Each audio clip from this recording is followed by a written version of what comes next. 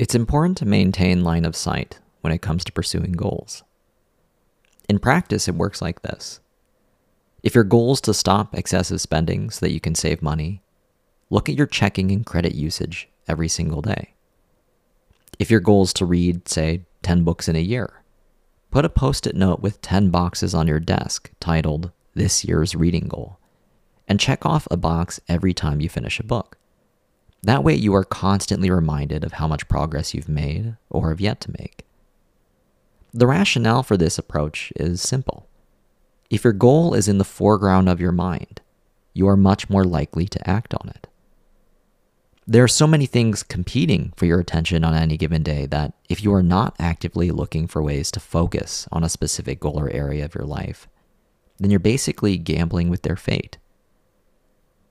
Meeting any goal is predicated on remembering to take action toward it on a regular basis. Therefore, one of the best investments you can make in ensuring a goal is met is spending some energy finding an effective way to keep it in your line of sight, such that the various distractions of life that tempt you on any given day don't stand a chance.